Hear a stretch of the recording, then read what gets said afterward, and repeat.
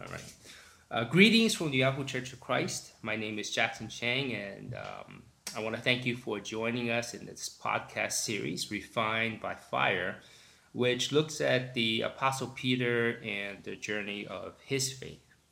So some of the goals that I'm trying to achieve with this series and maybe podcasts in general is for this one specifically is to look at Peter's spiritual journey, and hopefully his journey and his life will inspire our faith to grow more. A second part of this is looking at character studies in general as a tool for our own personal Bible study. So my hopes is that by the end of this, that you will feel equipped to say, hey, I can do this character study with like Paul or somebody else in the Old Testament. One other thing that I thought would be neat for us is to, help us to get to know each other a little bit more as a congregation with different people that I'll have on the podcast. Hopefully we'll get to know each other a little bit more, especially during these times of the pandemic where we don't get to see or connect with people as much. So joining us today is a great friend of mine, Dave Anderson. Welcome, Dave. Good to have you here. Good to actually see you in person. Thanks for having me. Yeah. Maybe you can tell us a little bit about yourself. I know you currently serve as a house church leader for the church and lead one of our great Ohana groups in town. Tell us a little bit about yourself. Well, I'm married to Dora Anderson, and been a Christian for about 20 plus years. I think 1992 is when I was baptized in this church. I say that because I was baptized a few times just to make sure, we're all good. So I do that. I work on base on Pearl Harbor, Hickam, manage an IT program there, and have been around, lived on Oahu since 91 itself. So, yeah. Awesome. Well, it's been great. I know you've taken upon yourself to even pursue different, like degrees and different things in Bible, and maybe you can tell us a little bit about that. Sure. As you know, as we all know, this life of being a Christian is a long journey, and there's highs and lows. And in one of my low points, I started reaching out and found some teachers that just really struck a nerve with me, and in how they taught and how they delivered the message and how they taught the Bible, and I started to get an inspiration, and so I got into a program called AIM. I got into a program of in our church, the Purity Group for men with Roger DeKina, and just was really to center myself on Bible. And I saw the changes in my life that were occurring because I was so into learning more and more about Scripture. And so that just drove me to, hey, maybe I should continue this. Maybe I should keep searching, keep training, keep learning. And it led, one thing led to another, and a brother recommended, well, why don't you go get a degree? I'm like, well, I never thought of that before. But went, pursued that, and ended up with finishing an MA in Bible and theology, and learning even more about this wonderful book, the Bible. That's awesome. That's certainly commendable at our age. To pursue education. So that's awesome. But let's just dive right on in. The theme scripture for the podcast series comes from 1 Peter 1, verses 3 through 9. And it says, "Praise be to the God and Father of our Lord Jesus Christ. In his great mercy has given us new birth into a living hope through the resurrection of Jesus Christ from the dead, and into an inheritance that can never perish, spoil, or fade. This inheritance is kept in heaven for you, who through faith are shielded by God's power until the coming of the salvation that is ready to be revealed in the last time.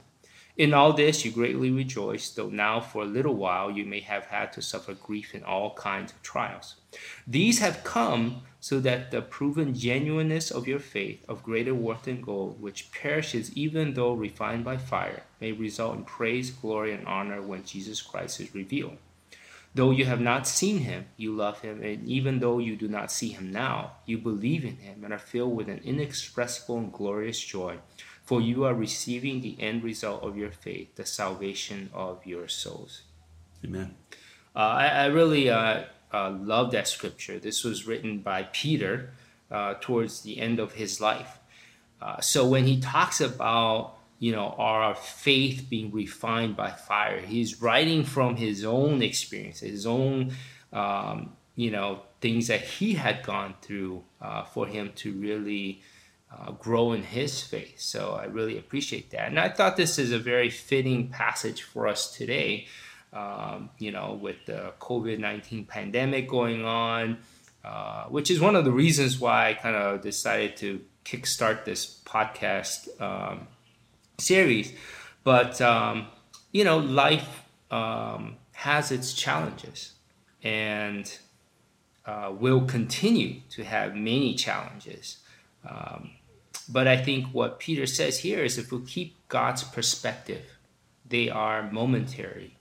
And if we persevere through them, our faith will actually grow. And ultimately, that will give us hope of one day receiving salvation for our souls, which is, to me, a great perspective to have, that even though we go through momentary troubles, they are momentary. And at the end, hopefully we'll make it to heaven, which is really awesome.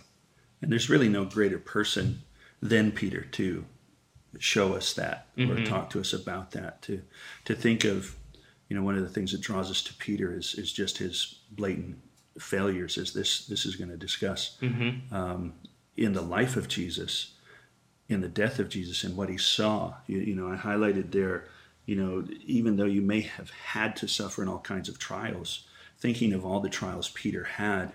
From Jerusalem to the persecution in Jerusalem to the scattering of the church, the dragging out of brothers and sisters from their homes and being kicked out of synagogues and across the Roman Empire, and yet he's still sitting here talking about it's okay.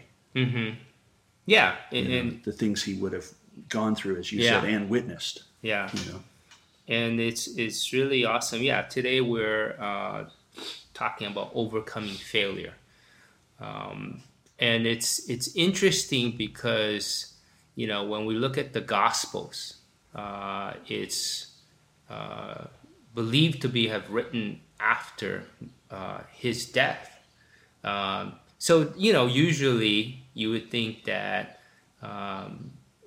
things that you write about somebody would kind of tone down his quote unquote failures, right? Just make them look a lot better. But, I think that's a great thing about Peter. Probably my guess is that in his life, as he preached, as he shared his life, he was sharing so much of, man, this is how I failed. This is all the trials that I've gone through. And this is the mistakes that I've made.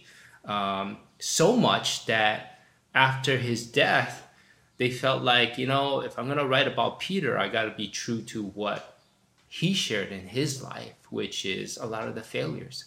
And one of the great things about Peter is, like you said, is, it makes me connect with him a lot more. I mean, like, I don't know if you into golf, but when I watch golf, usually I kind of like, okay, and a lot of it's because, man, these guys hit long and they're usually in the fairway, which I rarely am. So it's hard for me to relate to them. I get more excited when they like hit and they're like way off somewhere and they're trying to scramble to get back onto the green. Because then I feel that's a shot you can relate to. Yeah, I'm like, man, I'm more like that. So anyway, I think Peter is kind of like that for us in the Bible because, so much of his life and his things that he faces makes us connect with him. And I think that's the reason why God chose to leave so much of that in the Bible for us to be able to connect in that way. So, and I think it's even a great evidence to the truthfulness of the Gospels, because if you were to write a story that's false, why would you paint yourself in such a negative light? Right. You know? Yeah. Well, let's dive in, and we'll look at a couple of different events in Peter's life that are recorded in the Bible. And we'll start in Matthew 26, verse 31 to 35. It says, "Then Jesus told them, 'This very night you will all fall away on account of me. For it is written, I will strike the shepherd, and the sheep of the flock will be scattered. But after I have risen, I will go ahead of you into Galilee.' Peter replied, 'Even if all fall away on account of you, I never will.' 'Truly I tell you,' Jesus answered, 'this very night, before the rooster crows, you will disown me 3 times.' But Peter declared, 'Even if I have to die with you, I will never disown you.' And all the other disciples said the same." What do you see about Peter here? For me, in this piece, I see a boldness, a commitment, a desire to show a friend, I will never leave you. You know, whether he was caught up in the passion, whether he was caught up in the solidarity of his friendship with Jesus, but and then in a group, wanting to show within that group, hey, look, I'm going to be there. You know, to maybe spur on the other 12 or the other disciples witnessing this. Yeah, and it's consistent in his character. I mean, just how we looked at in another podcast, how he stepped out of the boat, right? Or when he declared, "Jesus, you are the Messiah, the Son of God." I mean, he's confident in his convictions. And we all kind of know, okay, how this is going to turn out. You know, he's bold, but untested. And these were the different fires, quote unquote fires, that he would have to face in order for his faith to be tested and to be refined. And I remember as a young Christian, I used to say that, like, you know, even if all fall away, I never will. Now, some 27 years later, I would say that I was a bit foolish and brash in saying that then. Now, knowing the challenges that and things that I've gone through personally, and even as a church, not that it's bad, right, to have those kind of convictions, but it's untested. I asked myself, well, would I say that now? I think so. I would probably say the same thing, except probably like 10 years later, I'll probably look back and go, man, that was stupid. But anyway, but I think it's not bad to have those kind of convictions. Sure. Let's read on. Matthew 26 in verse 47. It says, "While he was speaking, Judas, one of the 12, arrived. With him was a large crowd armed with swords and clubs sent from the chief priests and the elders of the people. Now the betrayer had arranged a signal with them. 'The one I kiss is the man. Arrest him.' Going at once to Jesus, Judas said, 'Greetings, Rabbi,' and kissed him. Jesus replied, 'Do what you came for, friend.' Then the man stepped forward, seized Jesus, and arrested him. With that, one of Jesus' companions reached for his sword, drew it out, and struck the servant of the high priest, cutting off his ear. 'Put your sword back in its place,' Jesus said to him, 'for all who draw the sword will die by the sword. Do you think I cannot call my Father, and he will at once put at my disposal more than 12 legions of angels? But how then would the scriptures be fulfilled that say it must happen in this way?' In that hour, Jesus said to the crowd, 'Am I leading a rebellion that you come out with swords and clubs to capture me? Every day I sat in the temple courts teaching, and you did not arrest me. But this has all taken place that the writings of the prophets might be fulfilled.' Then all the disciples deserted him and fled." In a parallel account in John 18, we learn that the guy who drew the sword was Peter. And it's interesting when you think about that. But what do you think he was thinking? Well, I think like many Jews at the time, they were looking for a Messiah to lead them in a type of military revolt to make Israel a great kingdom again. And as we read the Gospels, it seems Peter and the apostles, they were always having to be told again who Jesus was, or it's like they didn't quite get it. And even at this point, with Peter drawing the sword, it's like, okay, now the revolution's going to begin. Is kind of my thought. Yeah, and I think that's probably what was going through his mind. Probably, with him having one sword against a large crowd, probably wouldn't have done a whole lot. No. But I'm thinking, he was probably thinking, hey, I'm with the Messiah, the Son of God, right? And he's seen some incredible things that Jesus has done, feeding the thousands with a few loaves of bread and walking through a crowd when they want to throw him off a cliff, or walking on water. Right. So I'm thinking he's going, Jesus will get out of this. Sure, he'll multiply the swords, or something will happen. Right, yeah, right. And certainly, I mean, the in the Old Testament, you got people like Elijah or Elisha who faced like armies, and God just went boom, and it's done, taken care of. Right. But I think part of him was thinking, I made that resolve that I would die with Jesus, even if I had to. Sure. So part of it, I think he was trying to stick to his resolve.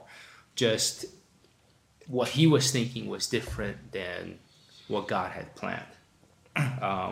Did they all flee? Well, let's take a look. Let's read on verse 69. It says, now Peter was sitting in the courtyard, and the servant girl came to him. You also were with Jesus of Galilee. So basically, Jesus was taken in to be questioned by the Jewish leaders, and Peter kind of followed along, right? So now he's outside in the courtyard. In verse 7 he says, but he denied it before them. I don't know what you're talking about, he said. Then he went out to the gateway, where another servant girl saw him, and said to the people there, this fellow was with Jesus of Nazareth. He denied it again with an oath. I don't know the man. After a while, those standing there went up to Peter and said, surely you are one of them. Your accent gives you away. Then he began to call down curses, and he swore to them, I don't know the man. Immediately a rooster crowed. Then Peter remembered the word Jesus had spoken. Before the rooster crows, you will disown me 3 times. And he went outside and wept bitterly. It's interesting when we think about this whole picture. And, in Luke 22, it said that after Jesus was seized, Peter followed at a distance.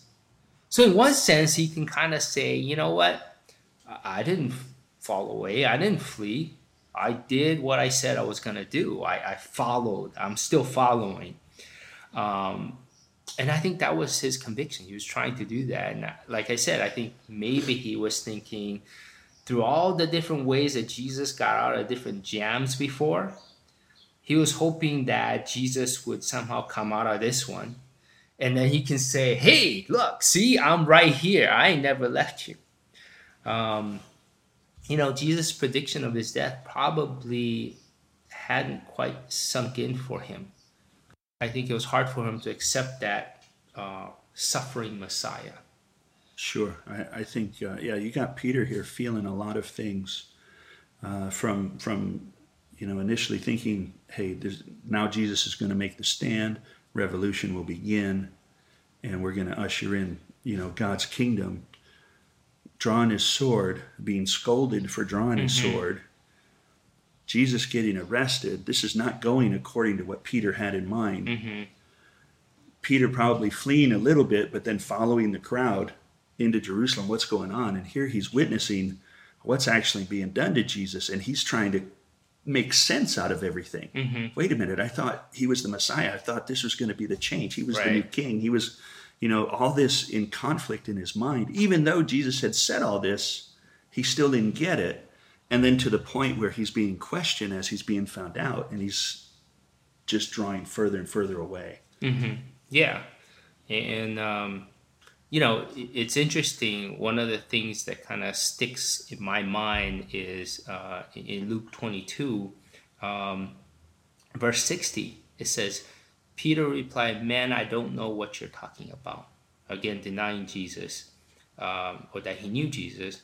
And it says, just as he was speaking, the rooster crowed. In verse 21, 61, the Lord turned and looked straight at Peter. That just kind of sends chills down my spine when I think about that. Yes. But what do you think Peter was feeling through these times as they were asking him whether he was one of Jesus' disciples? I think he was scared. He was ready for a fight, but now he finds his leader captured, being beaten, accused, falsely accused. Now Peter's alone. We don't know where the other disciples are. And now he's getting asked, hey, aren't you one of them? He may be thinking, hey, they're going to arrest me too, and start beating me up. And so he's trying to get out of that. And then at the same time, it takes a rooster crowing. It takes a look from Jesus, then he remembers. Yeah. So subtle. Yeah. I mean, I can't imagine what he was feeling at that time when Jesus looked at him. But, we see that he went out and wept. And I think that's just something that's pretty incredible with this whole scene. So what do you think Peter was feeling as Jesus looked at him? I think feelings rushing out of him of being caught. He was found out. He was caught in his lie or in his guilt. He loudly proclaims to his friends, to Jesus, that I'll never fall away. I'll never deny you. Even if all fall away, I never will. I'm ready to die with you. To just 3 times in a short time span, he denies even knowing the man, and then the person's right there. It's like being caught. You're saying something about another person, which we shouldn't be, but it's happened. We say something about someone, and you turn, and that person's right there. What do you say? In my own life, feelings of failure, whether it's a lot of it could be with my spouse because she knows me the best, and I'll say something, I'll do something, and she catches me, or she knows the truth, or she asks those questions, and you're caught red-handed. Your hand is in the cookie jar, and there's nothing you can do to get out of it. And how does that affect your faith? You feel like an absolute failure. And I think in our human minds, because it's so hard for us to see that spiritual world, we quickly, at least I quickly think, oh, God's going to cast me aside. I failed again. Because, how much can you take of a failure? How much do I take of failure from my own friends or from my own relationships before I cut them off? I was like, look, I'm tired of getting hurt. I don't want that no more. And the world teaches me that that's natural. Cut them off. They keep hurting you. They don't care about you. Move on.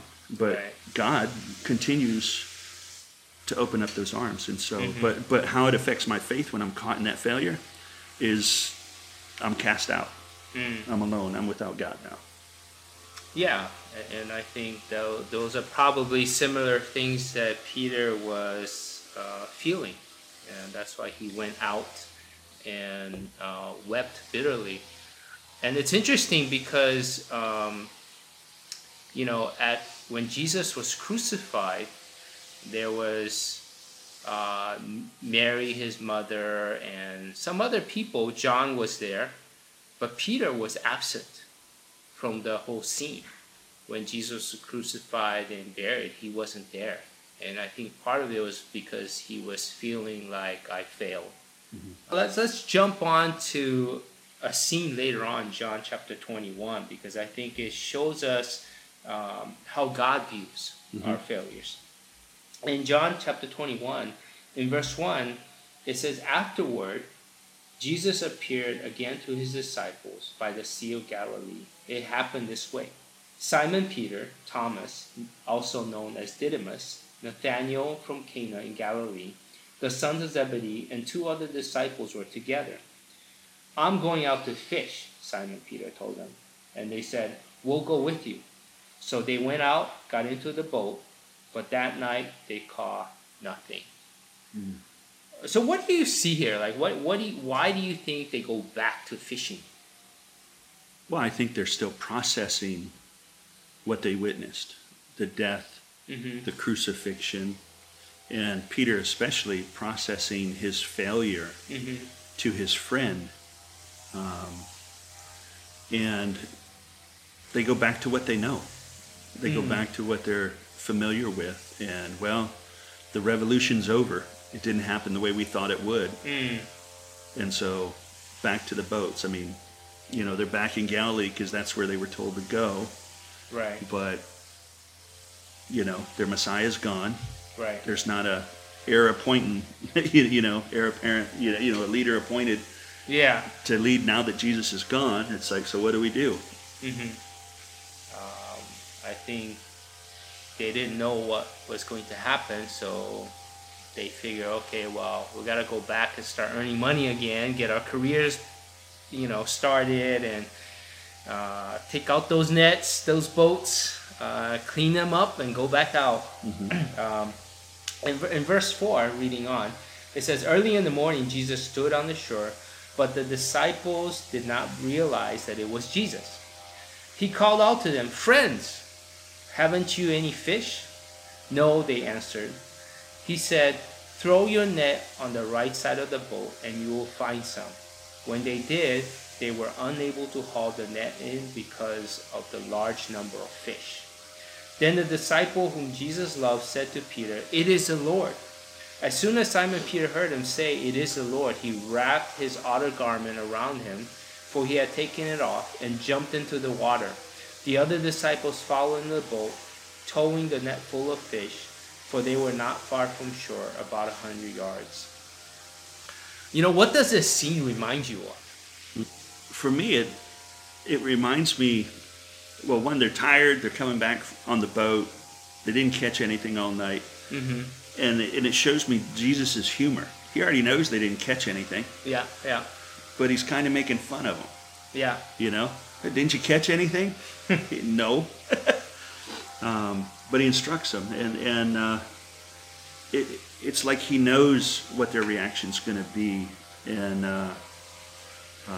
like I don't know, he's calling after them. Yeah, and a little reminiscent of what we read in Luke when Jesus first called him to be his disciple. Let's jump down and read on a little bit in verse 15, chapter 21.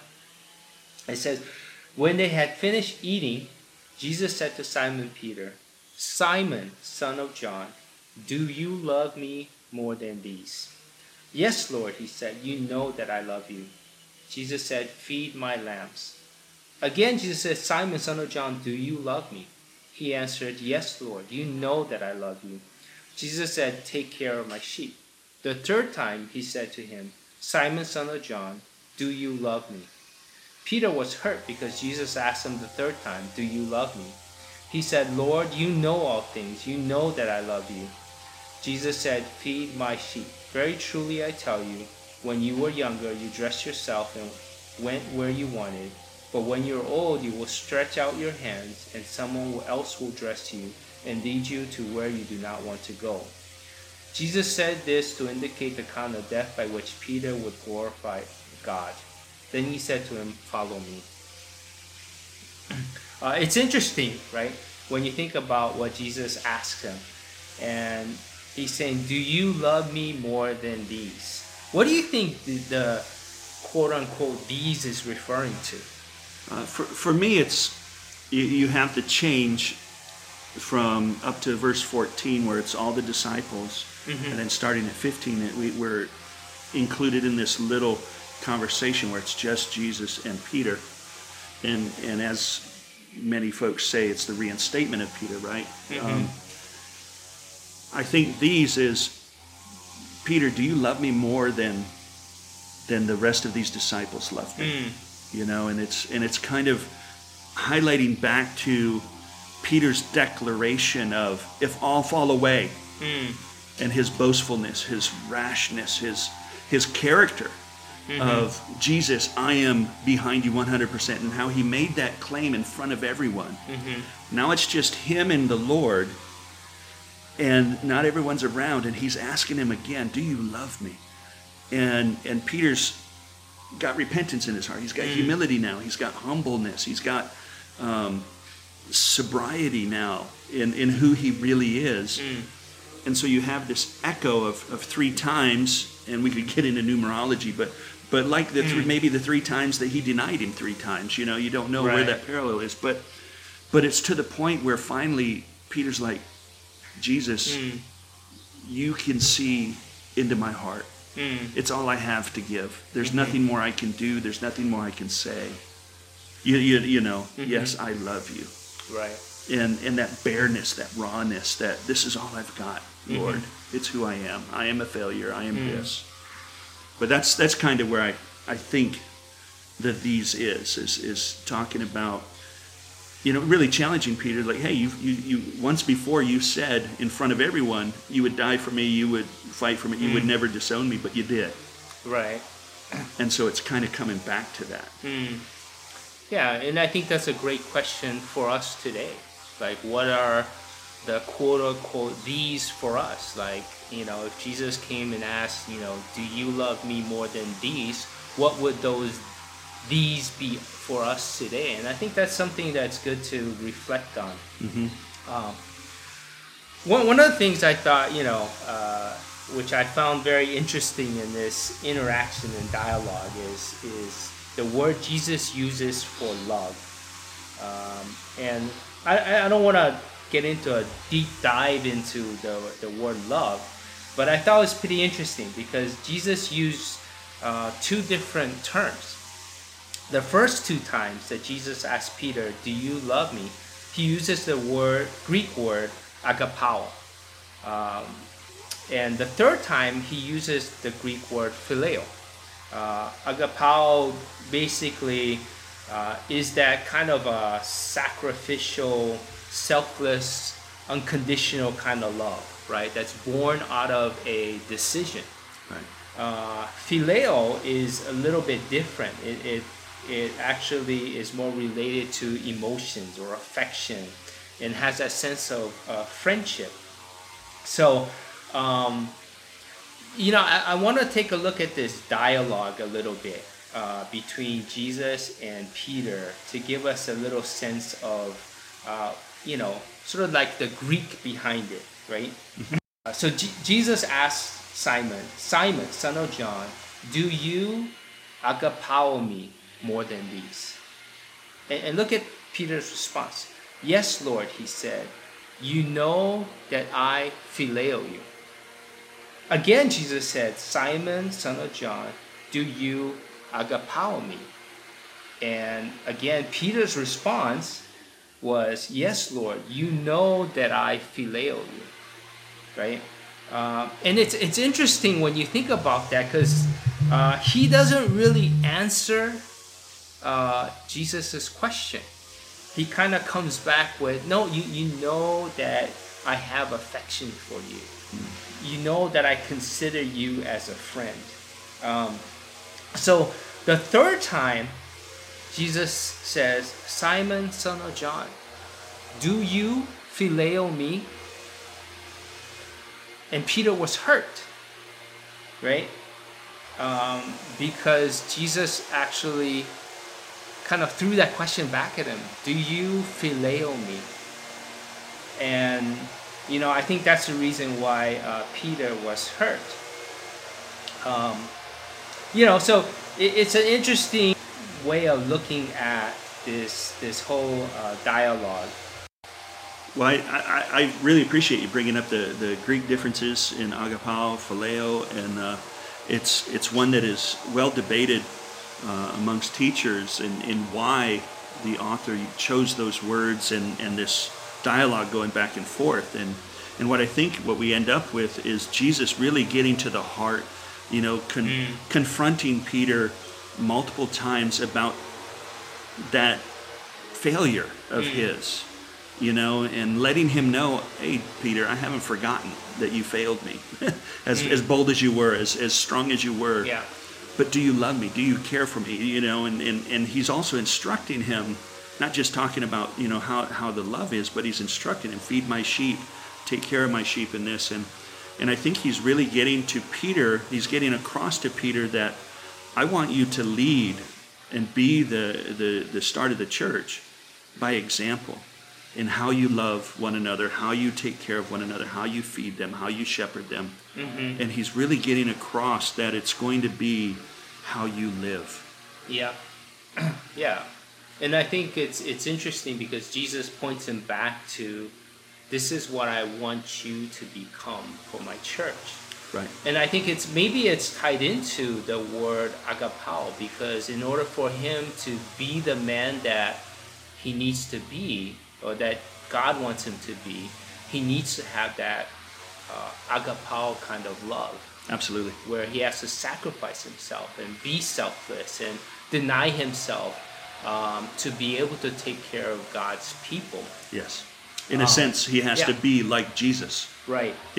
Don't draw your sword, don't fight, don't just love. Yeah. And a lot of the motivation that will come from that is from that filial love that he has with Jesus. Mm-hmm. That is the love that will motivate him to be able to lead that road that God wants him to have. Right. And I think it's great because this whole scene is kind of reminiscent of at the very beginning when he was first called to be Jesus' disciple, because Jesus says at the end, follow me. Mm-hmm. Jesus is helping him to overcome his failures and to keep going. Just like when initially Peter's response to Jesus calling him, he was like, hey, get away from me, Lord. I'm a sinful man. Right. And Jesus says, hey, don't be afraid. Right? Come follow me. And I think he's doing the same. Hey, you know what? It's okay. Yes, you have failed, but it's all right. Just come follow me. Right. Ultimately, we see Peter's resolve at the end of his life. Right? According to tradition, he was crucified by Nero in Rome, and he asked to be crucified upside down because he felt unworthy to die in the same way Jesus did. What's also interesting that I just read recently was in Eusebius' writings, and he's actually quoting from Clement, who was, I think it was in the 1st or 2nd century. Yeah. But he writes that Peter's wife was led to be executed on that same day. Yes. And that, she was actually killed before he was.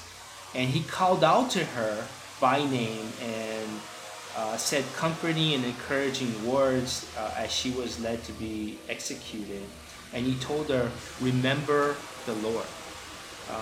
So that's pretty amazing to see the kind of resolve that he had at the end, because the Romans were probably trying to get him to renounce his faith, or else they're going to execute his wife. Right, right. I'm sure your and your spouse's execution is not a pleasant experience. Yeah, yeah. But to go, right. Are you willing to sacrifice your wife for your faith? Right. Well, it shows that Peter was a changed man at this point. Right. He no longer is afraid. He's no longer doubting. He's no longer concerned about his failures. He's focused on the Lord. Yeah. And he's focused on being with the Lord. Right. Yeah. Refined by fire.